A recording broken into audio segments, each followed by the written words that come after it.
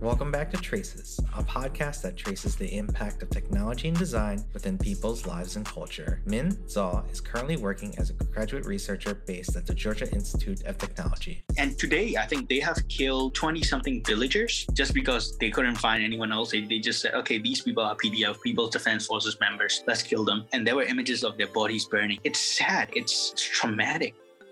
As a minority from the Rakhine state, he's advocated and worked with different grassroots organizations during the Rakhine conflict. He's concerned about Myanmar, continues to work with student organizations, contribute to local advocacy efforts, sanctions, and data-related efforts after the 2021 coup. Hey, welcome back to another episode of Traces. Min, how are you? Hi, Jay. Thank you for having me on the podcast. I'm well, currently focused on a lot of things happening in the ground and a little bit stressed about how I missed out on some of the news, even though I keep a lot of tabs on what's happening in Myanmar and the current political affairs. The current situation, it doesn't feel good to actually skip out or miss out on things that's happening. And I feel a little guilty about it. I feel a little guilty that I'm not there with the people. No, I hear that. I think when you're away from your country and you hear about the inner turmoil that's happening there, you almost want to be there with your people, right? And it's very hard when you're away and the only things that you can assist with is through monetary or through communication. Yeah, definitely. Even without the monetary support, just being there, just the moral support means a lot to the people because that's how our country functions. It's based a lot on which side you take. Since before this revolution that happened, we have massive amount of interracial and communal conflicts and sexual violence. So people really seek out for moral support on different issues. And just being there for them, it really means a lot for them. People are beautiful, so, it feels good. But yeah, this is a very hard time for me. I can't go back home. So yeah, pondering on that as well. Yeah, man, where are you currently, by the way, so our audience knows, or you can't disclose that? Oh, I can talk about it. I'm currently in Georgia. I'm doing my graduate studies and working as a research assistant in Georgia Institute of Technology. I also work with some of the NGOs. And the one I could talk about is a global movement for Myanmar democracy. It's one of the student-led organizations that actually kept up with some of the works that need to be done in Myanmar. And we actually advocate for some of the stuff happening in the country. And we draft up policies and petitions. And we actually advocate for different issues right here in the United States and in different countries and European Union as well. And it's very efficient organization led by a lot of people who really care about Myanmar. So yeah, this is one of the current work that I'm involved in. Recently, not much have been going on in my department, which is the data science team. But yeah, I did some work with them and it's pretty great people. I want everyone to check it out. Yeah. That's awesome. I didn't catch that. What is your major again? Computer science. It's a very funny story. I was supposed to either be a doctor or an engineer. My father came from a very political background. My father's whole family, they're very political. Yeah, he pushed me to be an IR person. He wanted me to either go into like surgery or political science. And I was like, nah, I'm going to go into computer science. It broke his heart probably. Oh, wow. Yeah, I did do a degree, IR as a minor while doing my computer science undergrad, but I let go of that because it was a lot of workload and I can't balance between computer science and IR. So yeah.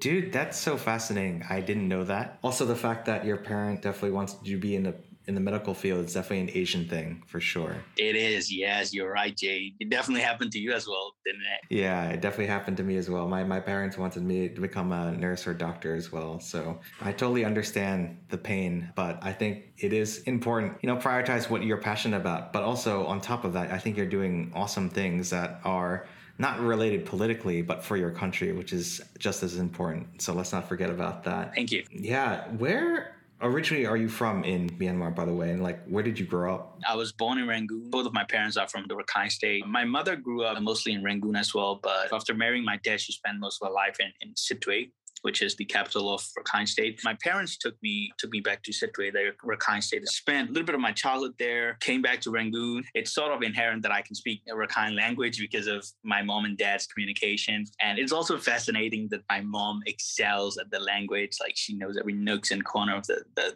lingua of Rakhine State. She can speak local dialects pretty well. And same for me. I picked it up from the affinity that I have with my parents, right? After I came back to Rangoon, I think 6, 7 years old, the language completely I mean, the influence just stopped because I spent a lot of time with my grandparents. My father had to escape the country because of the political repercussions, some of the problems that he had with the government. Yeah, so it's an interesting childhood. Mostly, I didn't get to know many of his works and how he was involved in politics until I grew up and heard stories and visited Rakhine State and saw the culture, how people survive and suffer under the military persecution. So yeah, you could say my identity is I am a born and bred Rangoonite, like born in Rangoon. You could even say I'm raised in Rangoon, but a lot of cultural affinity to Rakhine State as well. And yeah, I've lived there for a while too. So yeah.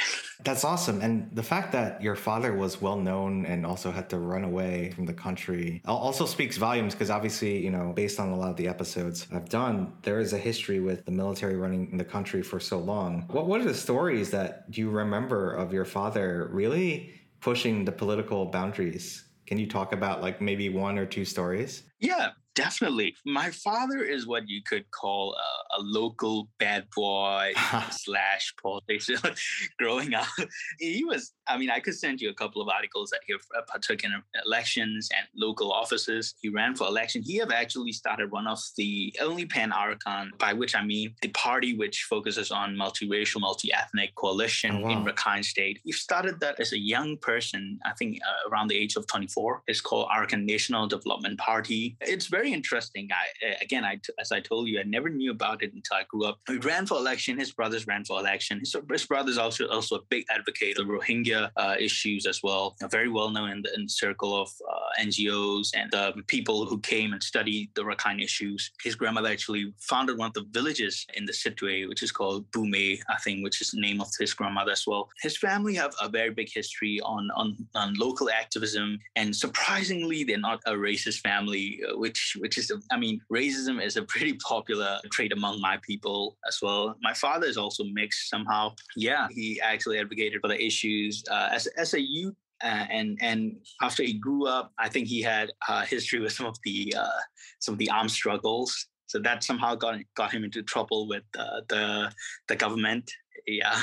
That's so fascinating. And then I think one thing that people don't realize is, and you touched upon it like briefly, is the fact that there are multiple dialects, multiple cultures in Myanmar, right? And when you say mix, I don't think people know what that means when a Burmese person is mixed. Can you educate people and me on what it means to be a mixed Burmese? Oh, yeah. If you look at the geographical region of how Burma is situated in, it's between Bangladesh, China, India, and some of the mountainous hilly region. You could even say a little bit of Himalayas, right? So there are different parts of people that came together and settled in different regions. It really is an amazing mix of people. In Rakhine State, you could see people who are the majority Rakhine Arakanese, the Rakhine people who are Tibetan Mongoloid. You could see people who are Rohingyas, Khmer people, especially my mother is a Khmer Muslim. She is an indigenous Khmer Muslim. So that means the Khmer people have settled in Rakhine State around, I think, 1700s. They are of Persian descent. These people have their own culture, their own distinct history, and they have served the Rakhine kings for decades before the Burmese invasions. And my father is of the Yakai majority, and he is mixed with Khmer and maybe even Rohingya. Very impressive feat. We also have Daina, Myo, and Chakma, which also have some of the cultural ambiguity with Bangladesh. We have Chakma, Barua, mostly in the border region, mostly on the side of Bangladesh right now. So a lot of different culture. Is a hot soup of civilization coming together. And as one of the historians, I think Damio and Moshe Yeager even have described a frontier of the civilization back then before the Burmese invasion. There was a booming Islamic culture in the region. The intercommunal harmony was amazing. It was never seen before, even in the mainland Burma. Rakhine State, the Arakan State, it's a set example of how Myanmar or Burma is supposed to be. It's where multiculturalism existed even before the colonial time. So amazing how things work. And if you come to the mainland part where Burmese people live, the flat plains, especially Rangoon, etc., you'll see a lot of Khmer people. They're the majority in the country as well. If you look at the whole statistic. They're known for a lot of bad stuff. But yeah, if you go to the hilly regions, which is the Kachin state, you will see Kachin people. They also have their own different dialects, different ethnic groups. So yeah, it's a very complicated and very beautiful country in terms of diversity and multiculturalism. The communal interdependence, it's amazing. Yeah. Yeah, I think the fascinating thing about Rakhine State is, I mean, it is probably one of the most underdeveloped parts of Myanmar. It's just fascinating for me to like see you go there and then come back to Rangoon, but also have that awareness of the reality of that part of the country. Because I don't think a lot of Burmese, the ones I know, I think they're mostly from Yangon. I don't think a lot of them like ever traveled outside of Yangon. What was that like for you, actually, when you went back and forth and having that context of like the reality of an underdeveloped area in Myanmar and then going back to maybe Rangoon? Like, what was that like for you? That's a very, very good question. First time I went to Sitwe, I was very young. I think it was 2010, 2011. That was the time when I could remember properly, when I went and visited all my relatives. I was very happy as a kid, and later followed by communal violence. But let me talk a bit about the memory. It was, when I first got there, it was big plains, right? It was a lot of field. It was just something that I could enjoy as a person who grew up in, who got to play around in Rangoon and, got to play with friends. I never had access to those fields, those big open spaces. I was very happy. But there was this underlying looming sadness, whenever I talk to a Rohingya person or a person of Muslim background, it's always, the conversation always goes like this. And I will always end up telling them how happy I am to visit the Rakhine state and how beautiful it is, et cetera, et cetera. I was just trying to make conversations as a kid. And the Muslim villagers or people that I meet would end up always telling me that, oh, you haven't been here long enough, to remember it. And it always struck me because at that time we had a lot of sectarian violence before that too. But as a kid, it never struck to me that the problem was that serious. There was this persecution going on that was very silent, very hidden. People always feel burdened whenever they go around. I never knew that it requires a Muslim villager to apply for a form to travel to Rangoon just to get medical attention that he needs. That's crazy. I didn't know that. Yes. And it never struck me that it requires a marriage license for them, which takes 2 to 3 years of bureaucracy. And this could be completely anecdotal as well, but some of those are confirmed in the Kofi Annan report of the Rakhine Commission that Dosu government have formed. It's amazing how some of these people never even seen a birth certificate before. And as a person who's supposed to be in touch with these issues, I felt very ashamed, right? Because it's my state, I'm supposed to know about those things. And even as a kid, I knew I was very ashamed of myself because I'm living a very privileged life. So, we'll get to that later as well in Rangoon. And these people, they're suffering, right? I mean, I'm supposed to be sharing the pain, try to act as a cohort, these kind of persecution. But those moments, those conversations with them strike me. Every word. It's amazing how these people survive this kind of persecution on state level, administrative level. I have some of those stories too. I mean, I could share about my family and stuff, but it will never be enough, right? We could never summarize the grief and the pain that these people have went through. So yeah, that was the first time that was made known to me, and it somehow came to my mind. All the other times after I went back, I was like, okay, this is going to be normal for me. I know what's happening now. So the only thing I could do is bring awareness. And I have a lot of stories about that as well, how I've received hate because I talk about that, even among my Burmese brothers and sisters as well at that time, because the issue is very hot. And whenever I bring up the issue of Rohingya crisis in Rakhine State, it's almost as if like I'm being cannibalistic. It's like I've eaten a person alive or something. So yeah, that was definitely funny for me. Because for me, especially when you come back to Rangoon, right? You would bring it up and people would be pissed. Yeah. And these were international school kids. These were the creme de la creme of the Burmese society. They were people educated on basic human rights, you could say. And when I say this because even when I studied abroad, these things followed, right? Whenever I bring that up in classrooms in an American university, the Burmese brothers and sisters that I fraternized with would somehow see these as a very vile and smear campaign of the country. So yeah, I had those moments as well. Yeah, they're definitely memorable and sometimes funny, sometimes very sad when it comes to the issue of Rohingya people. Yes.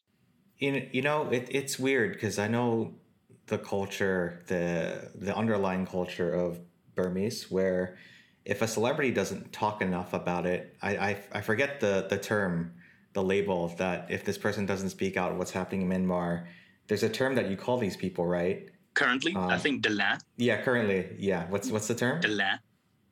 What does that mean again? Dalan. It's like you're siding with the Tamato, or you're not. I mean, you're not being fully cooperative. I don't know the specific meaning, but yeah, it's just it have a negative stigma to it. Yes. Right. So there's that. And then the fact that you talk about it a lot and they come down on you still. It seems like there's this weird, I guess, what's the word? Hypocriticalness about how they treat, what they want to hear, right? I think that's the issue. Yes. The fact that if a celebrity doesn't talk enough about it, that person's a dilla. Is that Dilla. Is that what is it? Yeah, a dilla. Yeah, and then what do you call a person that just keeps bringing up stuff like you do? I was the Delan of 2016 probably. It was an earlier version of Delan. Well, yeah.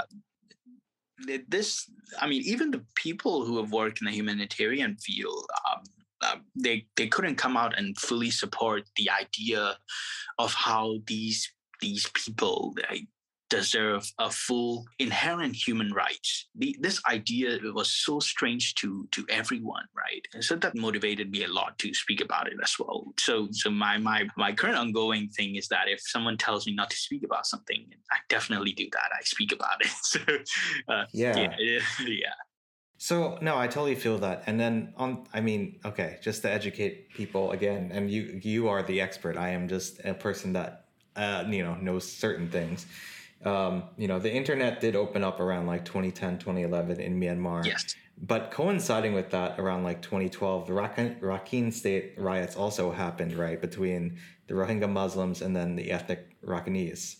Not a lot of people know about this, aside from the Rohingya being, pretty much taken away from their land, pushed out pretty much, and they were also murdered, in cold blood because of being ostracized by military and different groups. Now, I know that because I read the news. What is your perspective on all of this? Because I think this is more like shining the light and getting clarification what actually went down. Yeah, this is, I would say this is a reckoning moment. Like you talk about the internet opening up after the insane government came to power. There were several consequential riots that happened in Meitila. I'm not sure if you're aware of it. It's Middle Burma. Happened in Meitila, Okan, Lasho, Gambalu, and Dandwe.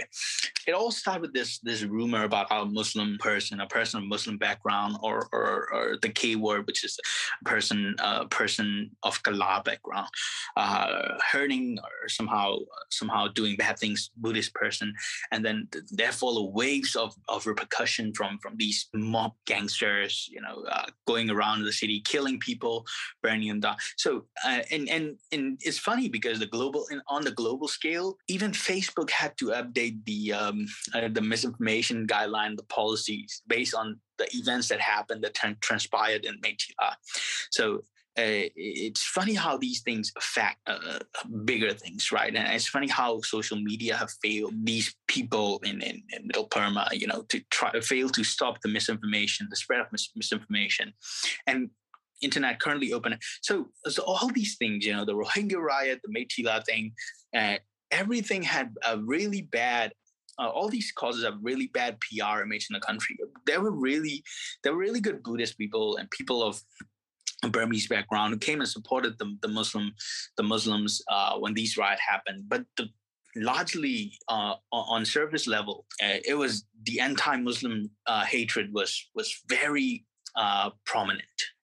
So what I'm thinking right now is that since it's after this coup, Daw Suu was on stage after the whole ICJ thing that went on with her. These are the moments of reckoning for our country, where people of different background came a little bit to light. Okay, they were like, okay, so these things happen because the military was involved, because they have this huge propaganda machine which flared up anti-Islam propaganda in Burma to systematically target the minority. So these things came to light, right? So this is a lot to reckon about. I mean, this is also something that NUG talks about, and NUG had to talk about a lot as well. It's amazing how something that happened 10 years ago, nearly a decade ago, came and haunt the current revolution that's going on. Even in PR image, NUG never get as much traction that it needs to get because of the issues that they have never talked about, or they have, or some of the people that they have on the team, such as Dr. Wimya A or Dr. Mamamyu. These people were known genocide supporters, right? They are supported in terms of narrative. It created this bad PR image for the NUG as well. So it's something to think about how the past can affect the present clearly in such a huge way. And I say this in full conscious support of NUG as well. I want them to succeed in everything that they do. And I'm a big supporter. I talk about them all the time. But the plight of minorities cannot be a simple grazing grass matter that they just skip over. They just hop over. It's something that needs to be talked about, something that needs to be reckoned with. There needs to be an apology for all the minorities that were affected in these violence in the past. Because at state level, people in power were responsible for these things. Yes. Right. Exactly. And I think one of the things that is also fascinating about the whole issue from 2012, and then them I think they banned the internet in Rakhine State around 2019, right? They shut it down way before the internet shut down as of right now, which is fascinating because from based on what I've heard and who I've talked to, right, a lot of people didn't really believe the military were committing these atrocities, right, against the Rohingya. The Rohingya Muslims, that is. And they're pretty much committing ethnic cleansing, right? They were murdering, raping, torturing, and just trying to get rid of them from that state. And that's just, and a lot of them were just, I guess, fleeing to Bangladesh or India, right? If I'm like, correct me if I'm wrong, but the fact that people didn't believe it, and then, as of recently, right, then the military actually showed their teeth, quote unquote, in committing acts of atrocities against protesters. It just showed that, who is actually telling the truth, right? I just don't understand why people didn't believe it at that time. And maybe it's because of, like you said, the internet.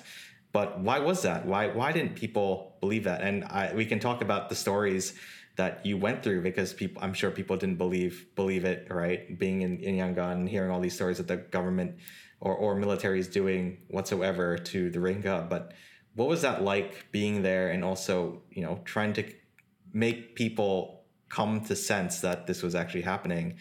And the fact that some of these people now may have realized, like, you were telling the truth. Like, what has that been like for you? What has that journey been like to, like, have people see the light or see that those stories were actually happening? Yeah, again, it's a very good question on point. And the internet shutdown in Rakhine State was actually one of the longest in the whole world. I think Human Rights Watch have a report on it, and it is not only Rakhine State, it was also in Chin State as well, which is the neighboring state of the Rakhine State. These plights, so that I think you're going to have Joe over to the podcast. He's going to talk about this as well.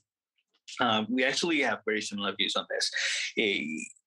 The people living on urban cities, right? Living on mainland Rangoon, Mandalay, people who don't have to care about what's happening in the hilly regions in Kachin State or what's happening in the coastal region of Rakhine State, does not care about these things because it simply doesn't affect them. And I mean, I'm speaking that as well, because as a Rangoon resident, it didn't affect me that much physically. I knew about this. I raised awareness about this, but it have no physical, I mean, I wasn't, I mean, even though I had both of my parents' rooted culture in Rakhine State, you could say I'm a stakeholder, but was I affected directly?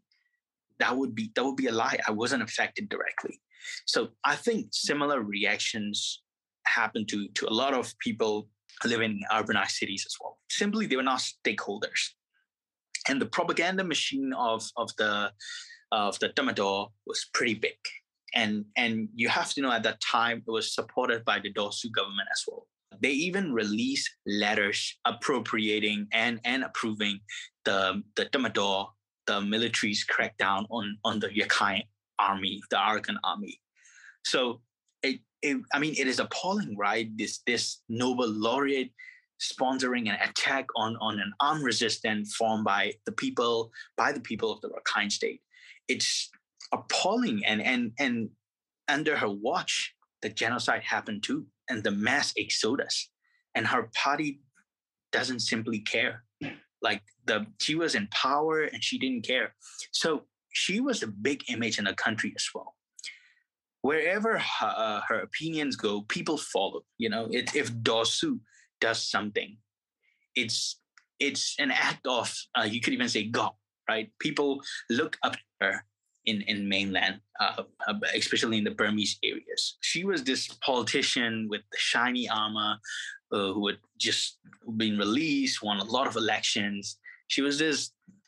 What do you call it? The biblical parable of the sun returning in glorious shining light, and she's gonna save everyone. She's gonna save everyone, but it simply didn't matter for ethnic people. She sponsored this narrative that people should that the ethnic armed organization, if they pursue the armed resistance, is gonna be futile for all of them. And you have to know this went on for 60, 70 years, right? And she said that was going to be futile during her administration. That affected. And just to be clear, just to be clear, we're talking about Aung San Suu Kyi, yes, right? Yes, we're talking about Aung San Suu Kyi. Okay. It's unbelievable, right?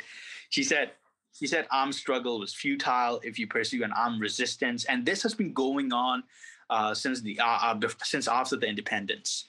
She said that if Kachin, Kayin, Rakhine people pursued armed resistance, it was going to be futile for them to have any political objectives because she's not going to negotiate with them.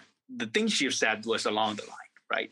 Right. So the whole public opinion, the wheel of public opinion in Myanmar, it largely turns on what she thinks of these things as well. So I would say the effect of the brainwashed public and this politician that they so look up to, appeasing to their populist side, it didn't really help the causes happening in the ethnic areas. And it was ruthless. People were killed left and right in Arakan State. There were whole families being shelled. You know, if you talk about the Rohingya, there were Rohingya villagers just tied up and killed. Writers have the whole report about that.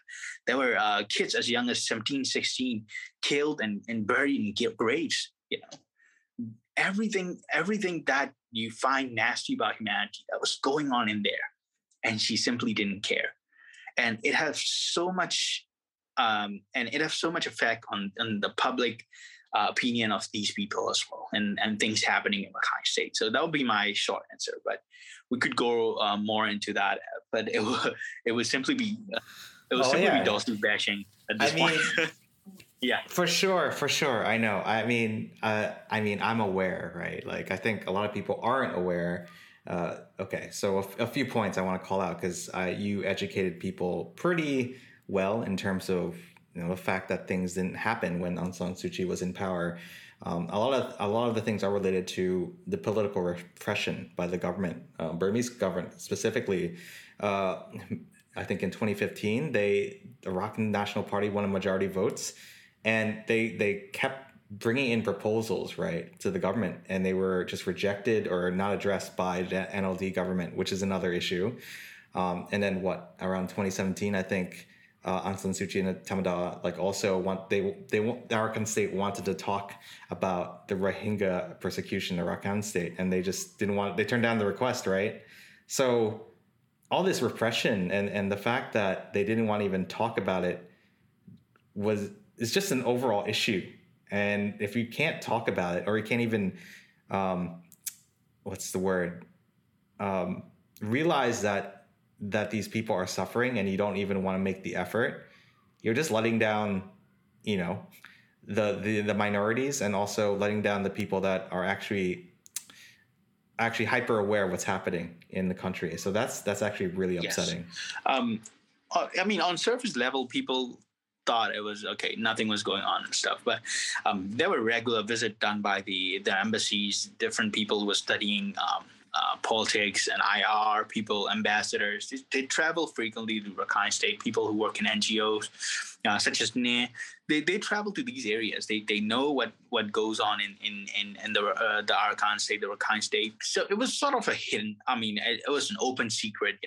Most of the people in mainland didn't give a damn about it, or they simply do not have the capacity to care, or they simply believed in the propaganda propagated by both the Tamada and the ruling NLD at that time. So yeah, it's sad. Different proposals were proposed by the ANP and RNDP as well. But you have to know some of the mainstream political party in Arakan State are very far right. There were even proposals as ridiculous as this. They were like, why don't you open the border from the Rakhine State for these people of a Muslim background, so that they could travel freely inland? So you would think, okay, that is a good faith argument made by some of the Rakhine politicians. You would think that, but they make that argument because we don't want to take the burden of the Muslim population, us alone. So you see, there's a lot of bad faith, racially driven propaganda, both inside of the state and outside of the state as well.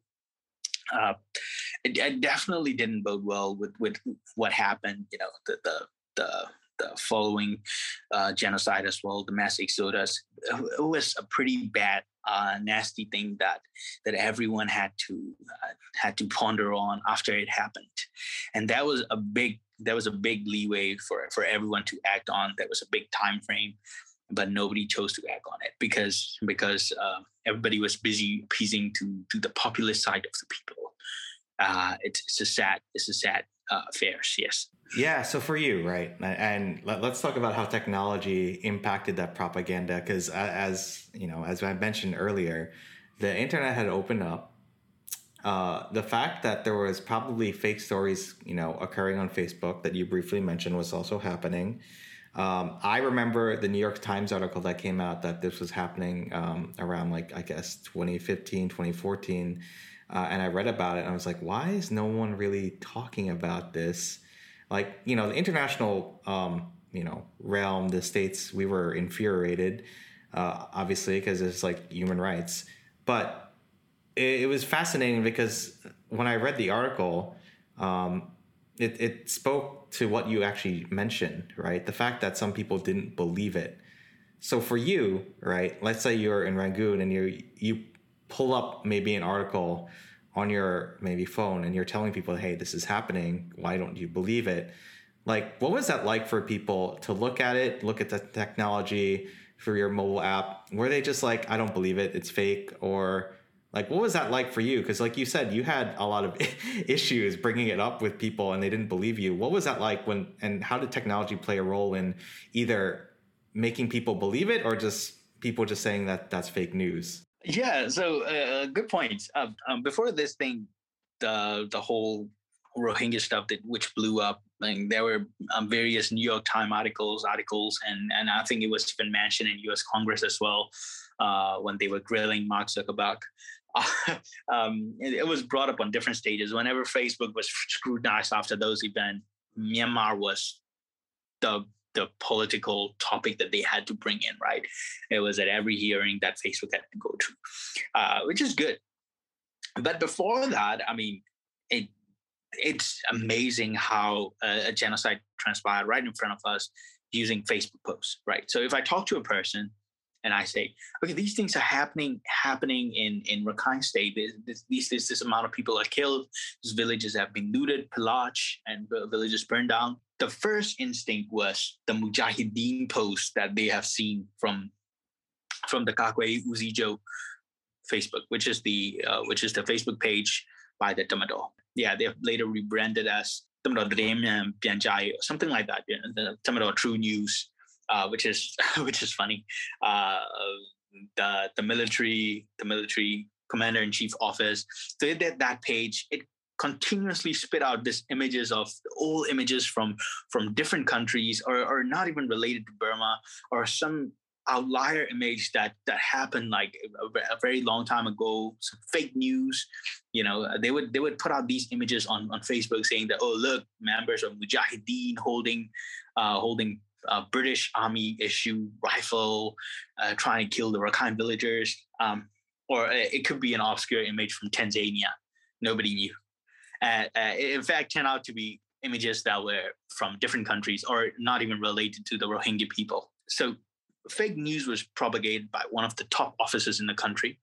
And later when there were rape allegation that came in from the Rohingya women, right? Different officials and officers from the Burmese side, the Suchi government, went and visited them in camps in different places. And when the women talk about rapes, you could see that even the translator shut them down. You could look at the video, and if you get a person who speaks the Rohingya language well, they would tell you that the person is telling the lady not to speak about the rape. Or you could, and I don't know if you're aware of this, Jay, but the State Consular Office, which is the Office of Daw San Suu Kyi, have uploaded big red bold images of 2 words, which is fake rape. What? Really? Yes, they have uploaded. I will send you the screenshot just to get you on board with some of the facts. But her office have uploaded this picture of word art, very badly designed word art, fake rape, red bolded too, and following that was the pictures of the Rohingya ladies who were accusing the Tamador of raping them, right? So it's heartbreaking. And this is coming from the office of the state consular who have won a Nobel Peace Prize. Just imagine the emotional damages it had on the Rohingya people. They could not talk about this to anyone. And since the office of state consular, which is the most trusted office at that time, have done that, a lot of people believed her. Mainlands, people of higher political positions, they all fell for it. Currently, a person surgeon is serving in NUG, Dr. Wimya A. I think he's a minister of welfare or something like that. He's currently serving in NUG as well. He have repeatedly said that there was no rape, there was no Rohingya as well. There were only Muslim in Rakhine State. So you get a sense of what went on and why people believed that. There was no room for philosophical soliloquy of oneself in regards to these issues. There was no room to discuss with oneself or talk about it with another person, because one of the most trusted offices in the country is propagating these lies. And the ladies who were raped, and this is not the first time that they were raped, the ladies who were raped had nowhere to go. And these things are confirmed true after different reports. I think it was in 2020 or 2019, when reports of Rakhine women, not Rohingya Muslims, but Rakhine Buddhist women being harassed by the Tamador, the military people, came out. And some of them, I think, was prosecuted under the military laws or something like that. So these reports, you could confirm them, right? Even by proof of induction or different processes as well. If they could do this to the majority Buddhist population, what makes them think that they couldn't do this to the Muslim population of the Rakhine State, the most vulnerable population, not only in the country, but even in the region, you know? So, yeah, I definitely, I mean, even when I'm not angry and I'm in peaceful state of mind, I definitely still blame the Dosu government for having perpetrated those stuff. It definitely didn't help. It really expedited the process of state level persecution done by the military. It was this whole genocide. It was a lot of people were responsible, and I'm sad to say that those people, some of them include really influential figures from NLD government, which claim to be the party of democracy, human rights in Myanmar, the only party as such. So, yeah, sad affairs again. Yeah. Does religion play a big part in politics and in Myanmar? What is that like? It is, yeah. I mean, we have Tanga Nayaka, right? Which one of you could even say it's a band of monks which have powers and powers on policy level. They could mandate what Buddhist people could do, couldn't do. They could mandate what the monks could do and couldn't do. Same with different stuff. You know, Buddhist people. If you're a Buddhist, you certainly have more rights afforded to you than you being a Muslim or a Christian minority. It definitely helps you win seats in election. If you're a Burma Buddhist, that's a lucky combo right there. I think I've read a book about it. I forgot the name, but yeah, the author used that word, lucky combo. You know, if you're a Burma Buddhist, definitely is going to get you places, right? Yeah, it's a big part of Burmese politics, and also one of the reason why NLD government at that time had to appeal to monks and not go batshit crazy on sorry to use that word, but batshit crazy on some of the nationalists, right? But kudos to them. They did lock up Wirathu, who was the leading firebrand monk. They did try to lock up Wirathu, who was the leading firebrand monk of anti-Muslim hate at that time. Didn't work. Now I think he is freed again by the Tamador. So yeah, you could say the stuff that happened in Meitila, some of the stuff that happened in Rakhine State was purely religiously motivated as well. So this ambiguous idea of religion and identity, like ethnic identity in Myanmar, if you're a Muslim, I don't think many people will see you with your ethnicity. They will simply brand you a Muslim, like singular identity that summarizes your whole existence, and that make it easier for a lot of people to brand you as to brand you as someone who does not belong. It makes it easier for them to persecute you on different levels. And for example, the passport process, if you are of the Muslim background, you have to stand in a different line. So, yeah, you know, it's weird things that I've seen. The first time, I mean, the passport, I think lasts for 10 years. Second time I went and get my passport renewed in Myanmar, I think it was 2017. I had to stand in a different line, right? And me being an American student went to different places. I was like, this is apartheid. Like, you can't do this to people. And I'm simply appalled how people just go along with it. And it somehow also shows how much context I lack when it comes to this stuff, persecution like stuff that was done to the Muslims. And I had to stand in a different line. And it's not a big thing. I wasn't a victim of genocide. I mean, I wasn't killed in Rakhine State, but it still shows how much the Burmese Buddhist majority cared about segregating, going to a fine length to segregate these people based on identity, and which includes the religious identity. If you're a Muslim, you're simply called a Allah. There was no escaping of it. You can't explain to them if you're an indigenous Muslim, if you're a Muslim of an Indian background. They don't care. I mean, it doesn't matter. For them, for people who care about these things, you're simply a Allah.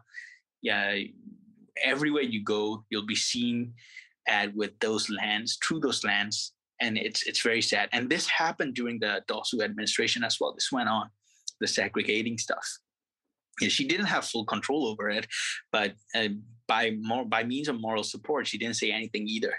So yeah, it's appalling stuff.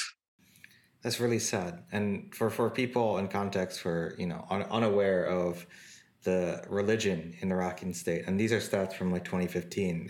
63% are Buddhist, and then 34% are Muslim. And then 1% is Christian. Yeah. So, and then the rest are others, right? So it's just, Rakhine State. Yes. Yeah. And it's just fascinating that, they could get away with this. And the fact that people didn't believe it. And then, just for now to see it as, legitimate is sad, per se, right? Because, there is this issue of just misinformation through technology that seems to go through Myanmar way more often than other countries. And it possibly because of the underdevelopedness of a lot of the areas. Maybe it's because of just the people in power, but it's really upsetting. I think one thing that we can definitely talk about, and we can fast forward now from then to now, is maybe a couple of days ago, the shadow government declared war against the Tamadol, right? Against the military that is in charge currently. So it's now an overall civil war. I want to get your thoughts on that, but more importantly, how after what we discussed, right, with all the the segregation that happened, the ostracization of not just Muslims, but it seems to be that Myanmar has been in this like weird realm of having issues with every area. I mean, it seems like the North has their issues with the Chinese Burmese as well, right? And then you got the Rakhine state with the Rohingya. How do you think the shadow government is going to bring people together when it's got all these issues around Myanmar? I don't understand how they're going to unite when you still have all these ethnic issues, these religious issues that are occurring still. But it seems to be that obviously the number one evil is the military right now. But I can't see right now to see them unite under one government to fight off the military, because there's so much history there. So what are your thoughts on that? Yeah. So, I mean, I would say NUG is definitely trying. They went to, I don't know if you know about it, but they went to a couple of meetings with some of the representatives from California. They were pressured on Zoom video calls with some of the representatives from California. They were told to appoint a Rohingya minister or somehow a Rohingya representative to remedy, not even solve, to remedy some of the things that was done to those people in the past. Somehow people of a Muslim background who could understand the context of being a Muslim as well. And you have to understand Daw Suu, Dr. Awimia A, who's also was also a big propagandist on this Rohingya issue in the past, and Dr. Mamamyo, who used to be a defense minister, but now she's an economist in NUG. She called the Rohingya people cockroaches. And she said, cleaning up cockroaches, why does it matter? We had to do it anyway. So yeah, these people are still in NUG as well. I mean, there's certainly, I would say there's certainly still a pushback on what's going on, and how on the level of the policy and policy that's being steered by the NUG in terms of the Rohingya issues. Certainly have to lash back. And I think there's sort of an internal conflict as well.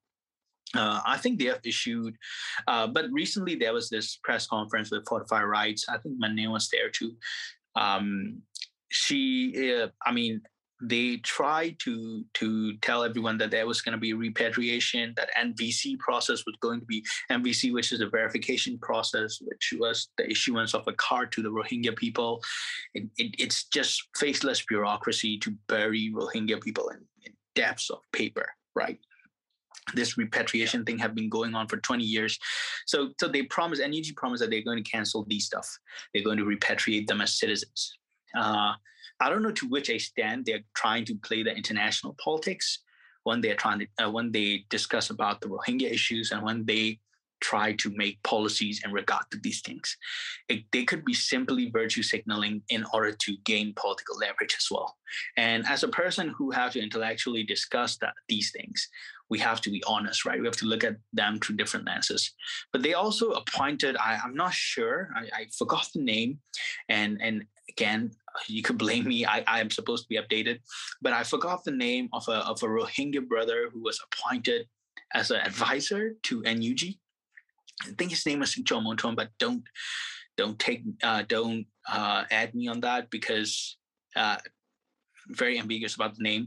But yeah, he was appointed as advisor to the NUG. I know he was appointed. Someone was appointed as an advisor. He's of Rohingya background. He studied in the United States. Heard he's a good guy.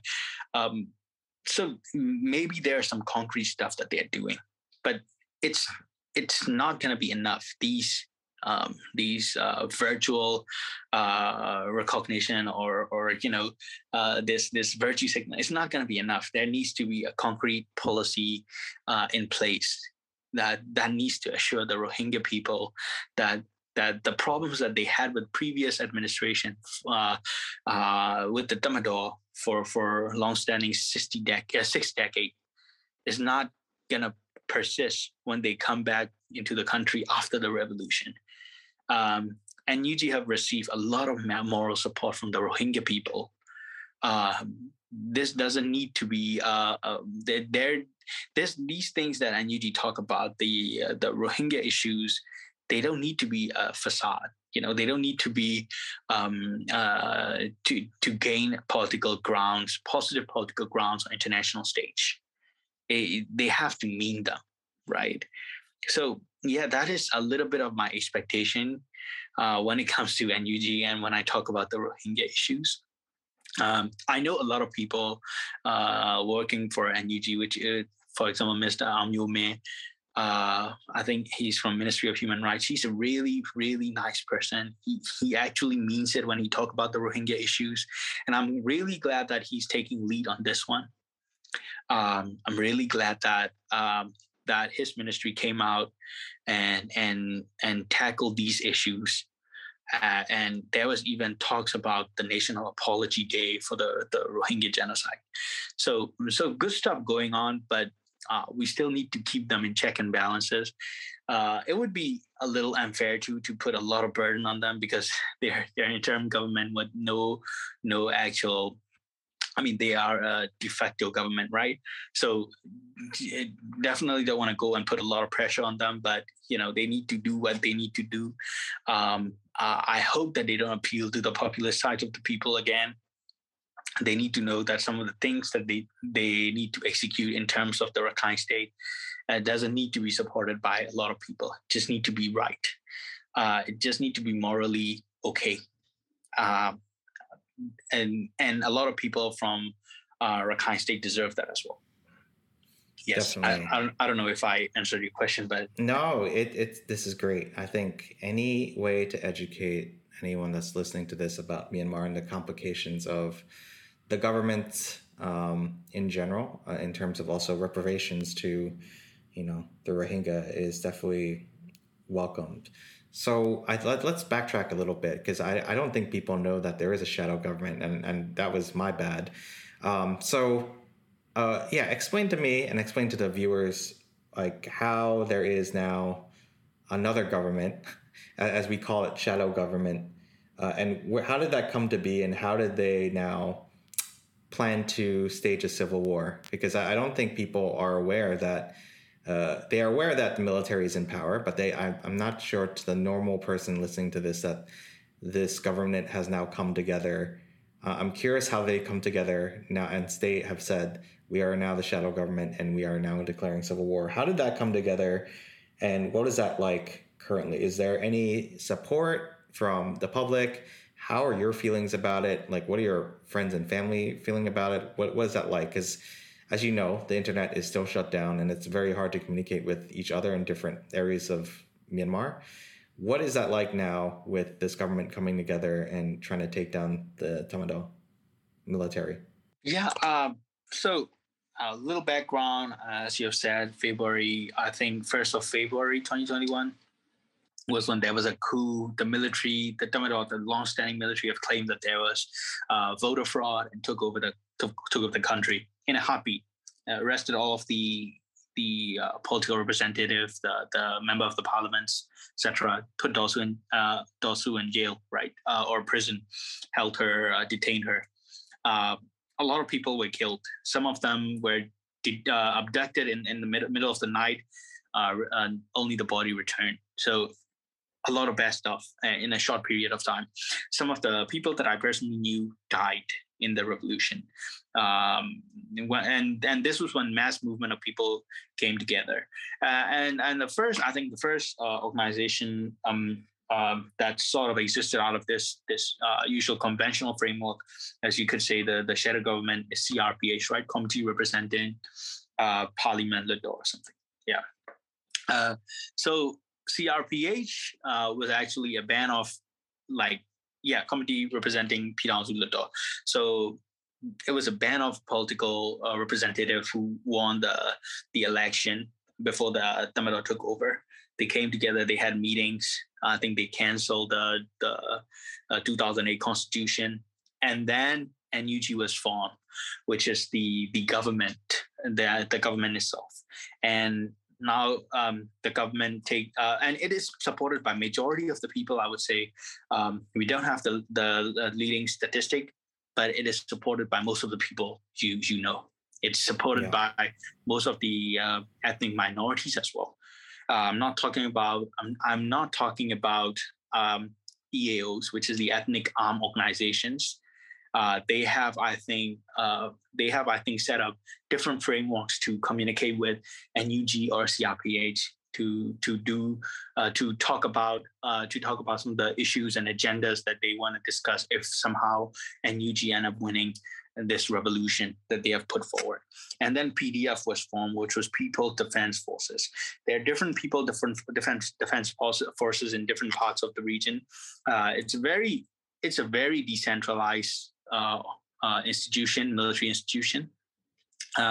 They currently fight the urban warfare, mostly on the losing side, I would say, with the Tamado. And as of current today, I think a lot of people died. Over thousands of people have died, including civilian protesters, students, medics. And there were shocking videos that came up on internet where Tamado people are beating the medics to death. I was told that even somehow on some level, Islamic terrorists in the Middle East would not do that. And it's appalling. That's crazy. That's crazy. They were beating the medics. And today, I think it was today or yesterday, I think, speaking as of now, they have killed, I think, 20-something villagers just because they couldn't find anyone else. They just said, okay, these people are PDF, People's Defense Forces members. Let's kill them. And there were images of their bodies burning on internet. And that happened like today, right? While we're talking right now. And it's sad. It's traumatic, right? So I would say NUG have to have this mental strength as well while dealing with these maniacs. But on terms of people support, a lot of people morally and somehow even monetarily support NUG. They bought raffle tickets. They bought lotteries to funnel money into CRPH and NUG to somehow keep them going. which is amazing as well. And even for a decentralized group like PDF, which is the armed force for NUG, they do such an amazing job at urban warfare, right? Against the Tamador. Kudos and props to them. It's led by student organization as well. This is the kind of movement that was needed a few decades ago, I would say. And most people would describe it as people who have joined the PDF in the forest and jungle to combat these Tamador maniacs. They would say this is a do or die moment, right? And it also makes me sad as well because I couldn't be there to support them. I could only do so much with this moral and support using my voice or however I could. This is impressive. In order to spring out a revolution in a short period of few months, it's definitely something. Shows something about the people of Myanmar as well. Their resilience and something should. I mean, it's definitely a telling story to the Tamador, right? That the people of Myanmar shouldn't be messed around with. These dictators, dictatorships never end well. Political power grabs, it will never end well, right? Yeah. I think that's the message that NUG and PDF is trying to give, and yeah, it's amazing to see how people support the organizations as well. Yeah. And I think one of the things that we talk about a lot on Clubhouse is also the fact that,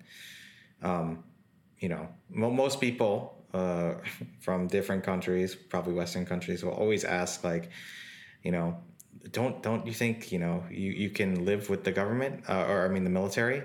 And I think you and I agree that the military just needs to go at this point, just based on the history, the acts of atrocities that they've committed, that there is no winning resolution until they're gone. And it's just sad because I think it's going to be a long war for sure. And I mean, yes, there is stories of military defecting, but it's kind of, as most people have seen, the military is pretty brutal in terms of tactics. And what you just mentioned, how they burn villagers right now, which is terrible. And, they are what we should call them, and that is terrorists in general. And they've been terrorizing Myanmar and all different parts of Myanmar through violence and through war and bloodshed. And they just need to go. I don't see a solution without them not being there. That is. So just to add to I'm not. Jay. Yeah, go ahead. Take away the atrocities, the emotional pains, right? Let's take them away for a moment.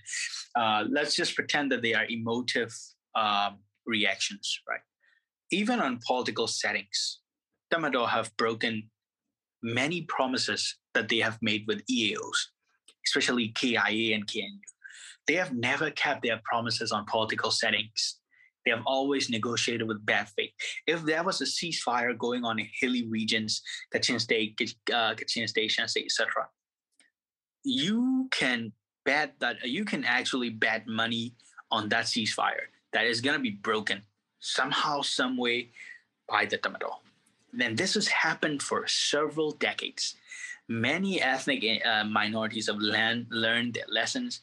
This is the first time for many of the urban Rangunites and people of Burmese Buddhist background. But we as an ethnic minorities, we know that Tamador always negotiate in bad faith.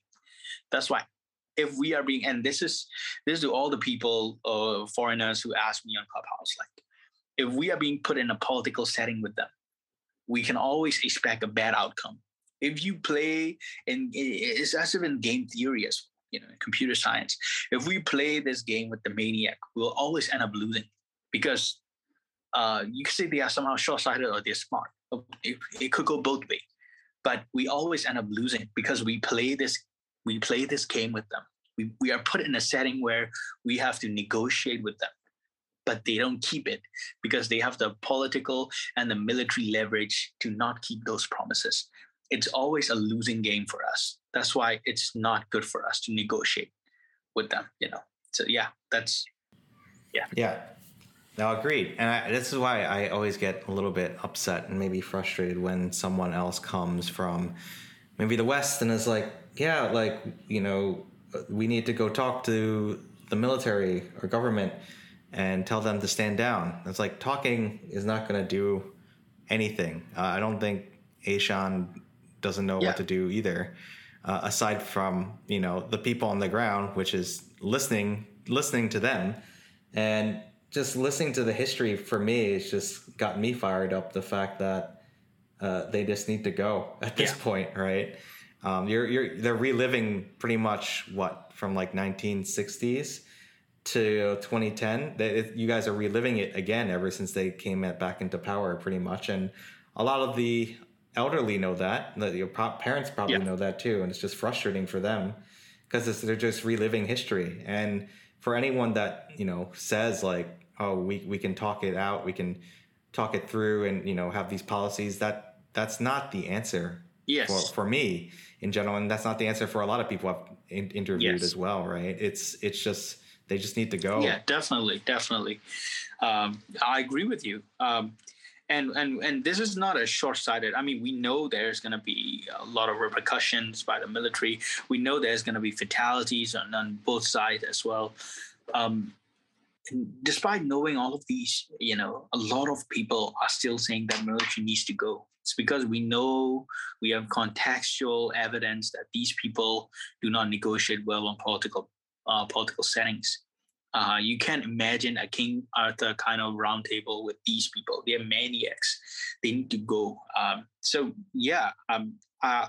would need the international foreigners to trust the Burmese people on this when they say that, okay, the military needs to go. It didn't work out well for us for the last few decades. So there's no saying that, okay, negotiate with them is going to work out for you this time. It's simply a joke. Yeah, there's no negotiations, especially when they've been utilizing technology to, especially on the TikTok, right, where those military men are just like using TikTok, just like, oh, we're just doing our job, don't hate us, and they're murdering children, youth, villagers, you name it, and it's just that's a little bit two-faced, and I'll never understand that, and I think. People just need to really understand the Burmese community. I think this is one thing that I get triggered about as you as well, where they don't listen to the full stories and they just assume that they can bring in these dignitaries from whatever level of government or politics to really talk about the issues. When if you don't stay or talk to the community and really sit with them for maybe for a few months to get even context, historical context.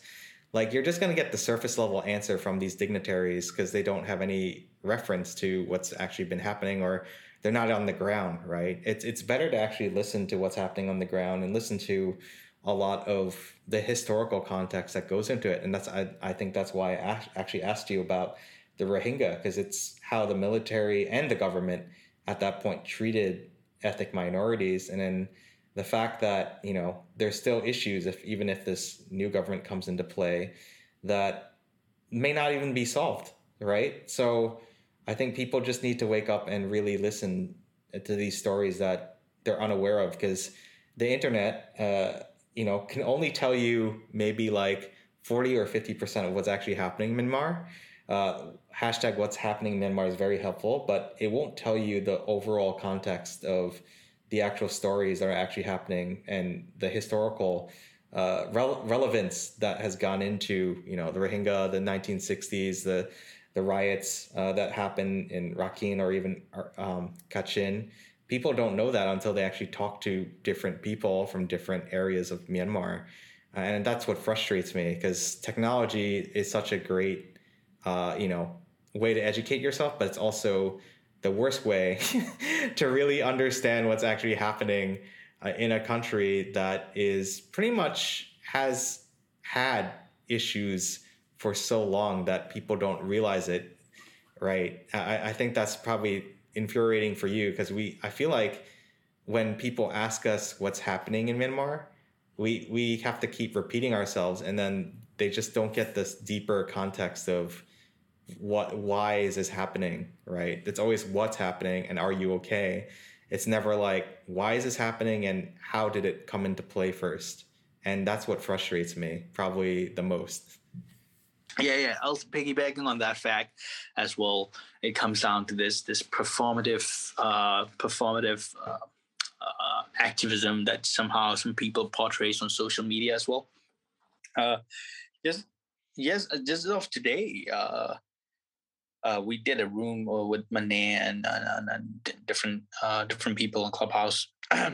It was about this new narrative article of how NUG Minister Dr. Sasa, so one of the leading figures, humanitarian figure, you could say, he went to this bomb training, right? He went to this bomb training. I don't know why he went to this training, but it didn't need to be a big deal. It didn't need to be something that blew up, right? Going to a training for an explosive while there's a revolution happening seems like it's pretty normal to me. It's a pretty open secret that we're going to have an urban warfare on some level in the streets and in the cities. But there's this Burmese American Pulitzer Prize winning journalist. She wrote about this. And she wrote a pretty big slam piece. And again, I'm in no position, and no one is in any position to limit speech, and certainly not at this point. Never played out well for Burma as well. But at this time, when she write about this piece, and she write this as a Burmese American, and she was born in America as well, United States as well. It's not the same in Myanmar. It simply doesn't mean if you bash something, it's not going to get well. That it simply doesn't work like that during the revolution. I am one of the biggest critique you will see of NUG. But some of the things that the performative activism that goes on, it's seriously dumb, right? It's useless. It doesn't place well on the image of the revolution. I'm very annoyed sometimes, but talking about privilege, like how some people doesn't understand us, like why we need these training, why we need to arm ourselves, why is there an armed struggle going on in the country currently as we speak? Some people just doesn't get the context, and it's frustrating. So that's what I wanted to piggyback off your point, Jay. Yeah. And I think the other issue, like we haven't even gotten to the COVID issue, the fact that they are also like limiting oxygen to certain parts of, areas where there's protests, right? They're not letting doctors treat villagers. This is the military government not even servicing those people in need. And people don't understand the fact that it's like, why is the military not helping the people? It's like there's obvious reasons why they're not helping the people, especially with the COVID. And it's like, yeah, it's like, this is pretty obvious. I'm pretty sure you just not been talking to the right people. So yeah, this fake activism really does annoy me. And I'll never understand it. I guess, the question that may come up is, as I'm interviewing you, is like, how are you supporting, you personally, and you don't have to obviously talk about specifically, but how are you best supporting Myanmar currently since you are in America? I don't want to publicly virtue signal about how I supported the people, but the only way I could support them is in terms of playing a very small, minuscule role in advising some of the people. Lucky enough to advise some of the people who are very involved in the cause. I was lucky enough that they let me donate some of the funds that I have to the causes that's happening in Myanmar. I'm also very lucky that they somehow reach out to me in terms of some of the stuff that happens, and on policy level, how it plays out. And I'm very lucky to be involved in such a big group of people. I'm very lucky to be involved in such a minuscule element while this whole thing plays out. The only support I could give them is purely sometime monetary support, sometime in terms of replicating and repeating their messages to different people, either on Clubhouse, on social media, people that I meet in campus, and somehow getting involved with some of the student groups in the United States. That's one way I support the NUG and CRPH coalition. I could do more to support them. I definitely plan to do more too. This whole thing that they're going through themselves, it makes me very sad, because people who really want to do good for the country, it's just limited a lot by the military's stupid political power grab. It's very stupid. The country was on its way to become one of the largest economy in Asia. Now it's dirt poor again. It is very easy to destroy what was built in the past decade, right? Burmese people have tasted democracy for a decade, and it's not going to go well for the Tamil this time, because after tasting a new sense of freedom, it's never easy to take away those rights again. So it's again, going back to the support. I work with some of the NGOs and some of the student groups. I would ask the audience to look at Global Movement for Myanmar Democracy. They do good work on some of the policy stuff, advocacy and storytelling in terms of the Rohingya issues, the Burmese issues, the current coup. They do this whole social media movement. They have advocated sanctions. I know that they work with different people who are very influential when it comes to Burmese affairs.